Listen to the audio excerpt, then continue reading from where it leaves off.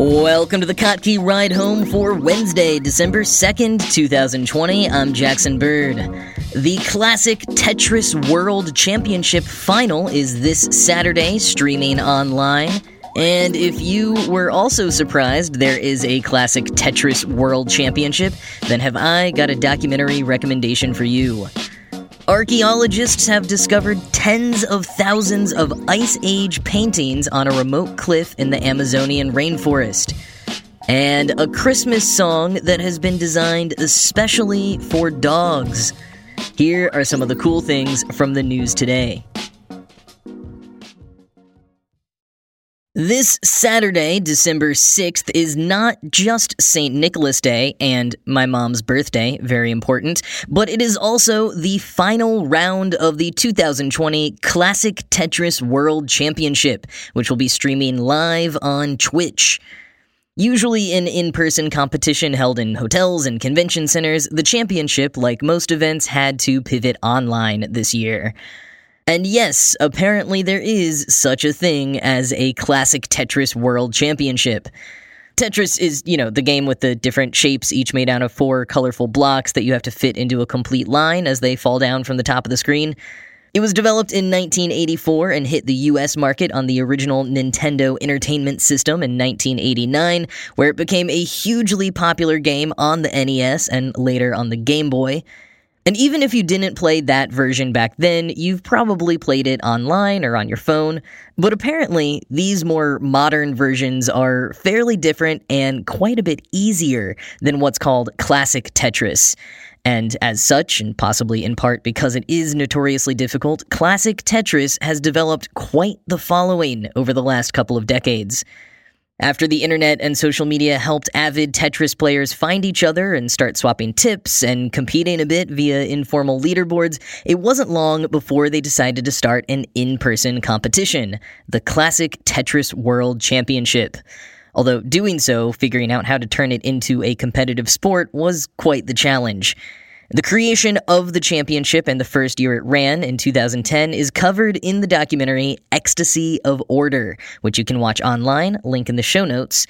But now, almost a decade later, there is another documentary series coming out about the Classic Tetris World Championships and the unlikely community surrounding it.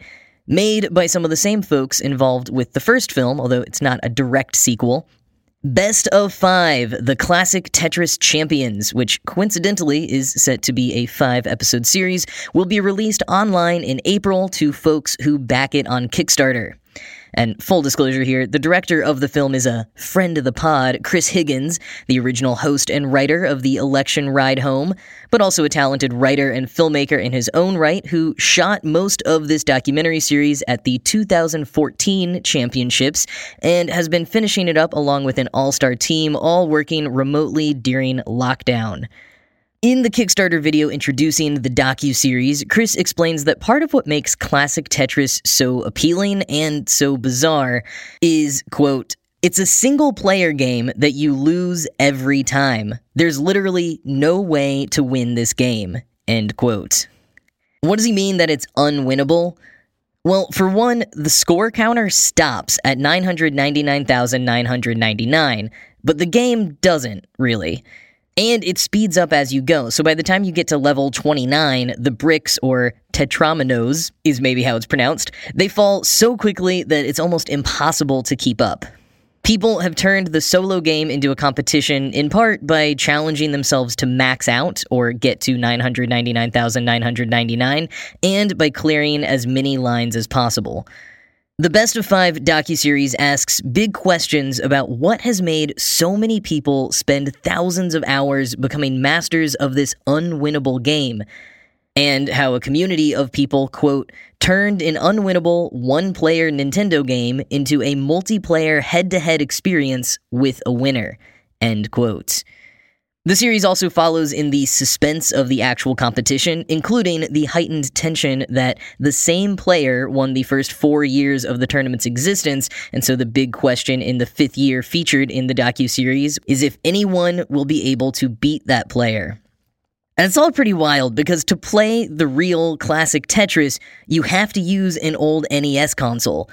So at the championships, you've literally got rows and rows of NES consoles plugged into thrifted CRT TVs with the original controllers and cartridges. As Chris points out, the gear is often older than the players using it. Stuff like this, where some sort of competition has taken on a completely different life than what it began with, fascinates me. It's similar to the phenomenon I lightly touched on in the July 16th episode of this show about competitive hot dog eaters. Competitive eating contests started pretty modestly, with competitors only eating a handful of the item. Now, competitors train all year round and eat dozens of the item in one go. There's a sort of performance curve that happens in a lot of competitive fields where tips and hacks start being figured out and shared around, so the level of competition rises astronomically in some cases, and eventually it may level out again, at least for a bit. But the level of gameplay is still rising in the world of classic Tetris. If you do watch the first documentary, Ecstasy of Order, ahead of viewing the new docuseries or watching the finals this weekend, it will look, in some ways, like a whole other ballgame. As author John Green pointed out in a 2018 YouTube video remarking on the growing popularity of competitive Tetris, in the early 90s, millions of people were trying to max out with a score of 999,999, but only one person was known to have done it, Thor Åkerlund. And a lot of people didn't believe he had actually done it, although he had. By 2018, multiple people maxed out at the championships, and the winner that year even became the first person to make it to level 30 in front of a live audience. So if you want to learn more about the strange and wonderful world of classic Tetris, I'll put links in the show notes to the old documentary, Ecstasy of Order, as well as the upcoming docuseries, Best of 5. And I gotta say, as someone who has spent years attending and working at nerdy niche conferences and who has missed going to them so much this year, even though I wasn't familiar with the classic Tetris World Championships before, watching the trailer reminded me of everything that I love about those kinds of communities. Those who have found like-minded people online and built something beautiful and tangible together, a place where they can gather and find joy with one another, no matter how goofy it may seem to anyone else. It's one of the net positives that has come out of the often terrible internet, and I am all about stories that showcase that.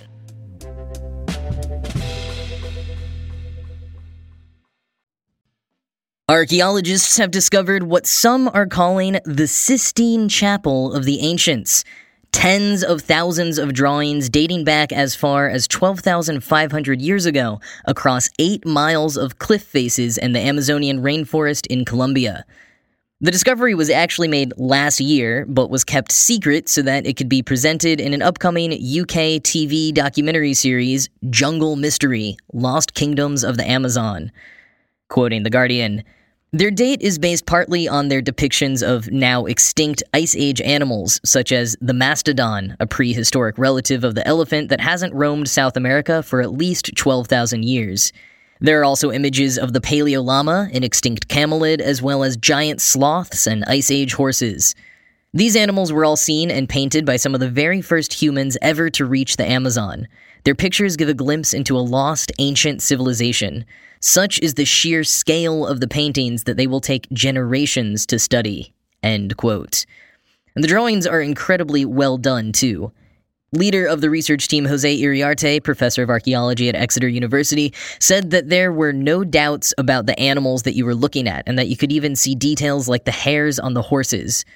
There are plenty of drawings of all manner of animals, as well as scenes of humans dancing and holding hands, some geometric shapes, and some handprints.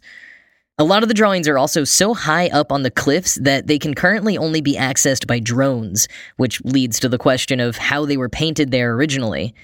Iriarte says the answer is probably in the drawings themselves, which depict wooden towers and people jumping from them on bungee-like cables. A lot can be gleaned from the paintings about the worship of animals or even plants.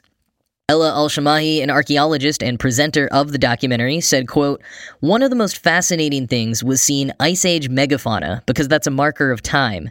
I don't think people realize that the Amazon has shifted in the way it looks. It hasn't always been this rainforest. When you look at a horse or mastodon in these paintings, of course they weren't going to live in a forest. They're too big.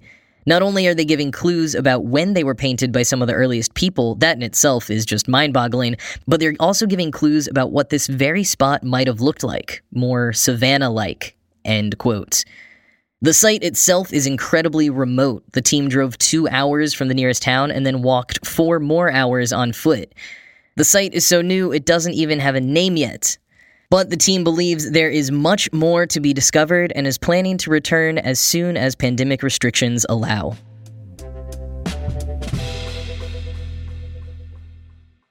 A brand new Christmas song was released last month, and it's for good boys only. Dogs, that is. It's allegedly the first ever Christmas song designed especially for dogs to enjoy. Created by dog food delivery service Tails.com, the song Raise the Wolf was created based on scientific research about how dogs react to various sounds. The project additionally received input from dog behaviorists and a focus group of over 24 dogs who were played 500 sounds and then had their responses to those sounds analyzed. The final product has a soft reggae beat with lots of high-frequency sounds like bells and squeaks, as well as different voices giving instructions or praise to the dogs listening.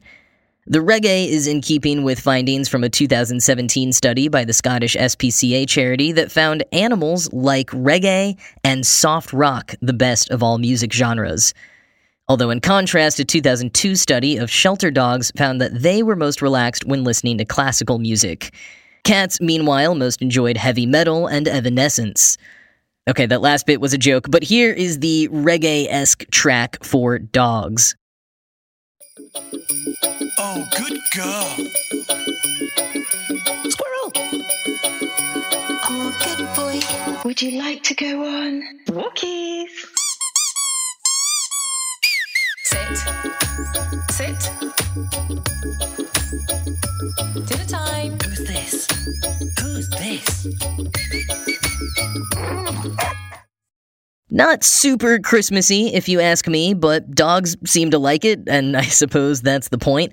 A lot of people have been posting videos of their dogs' reactions to the song online, and I mean, I'm no dog behaviorist, but I would say that they look slightly distressed, more so than happy, although I guess they're certainly engaging with it.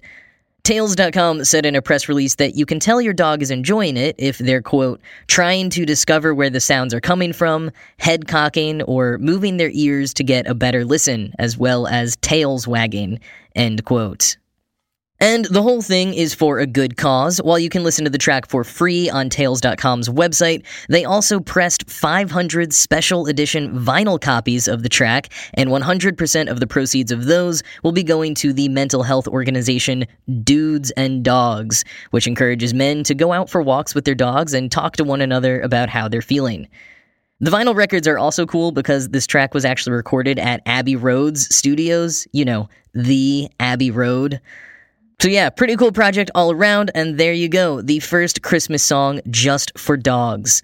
Maybe next year, someone will make one for cats, although I'm not sure that cats would really care at all.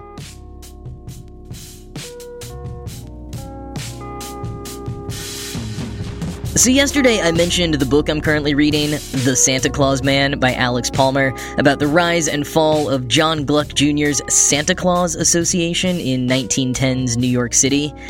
Well, many of you probably know, but the U.S. Postal Service still runs a similar project each year called Operation Santa, in which the post office collects letters addressed to Santa and invites folks to help fulfill the wishes of kids who wrote the letters.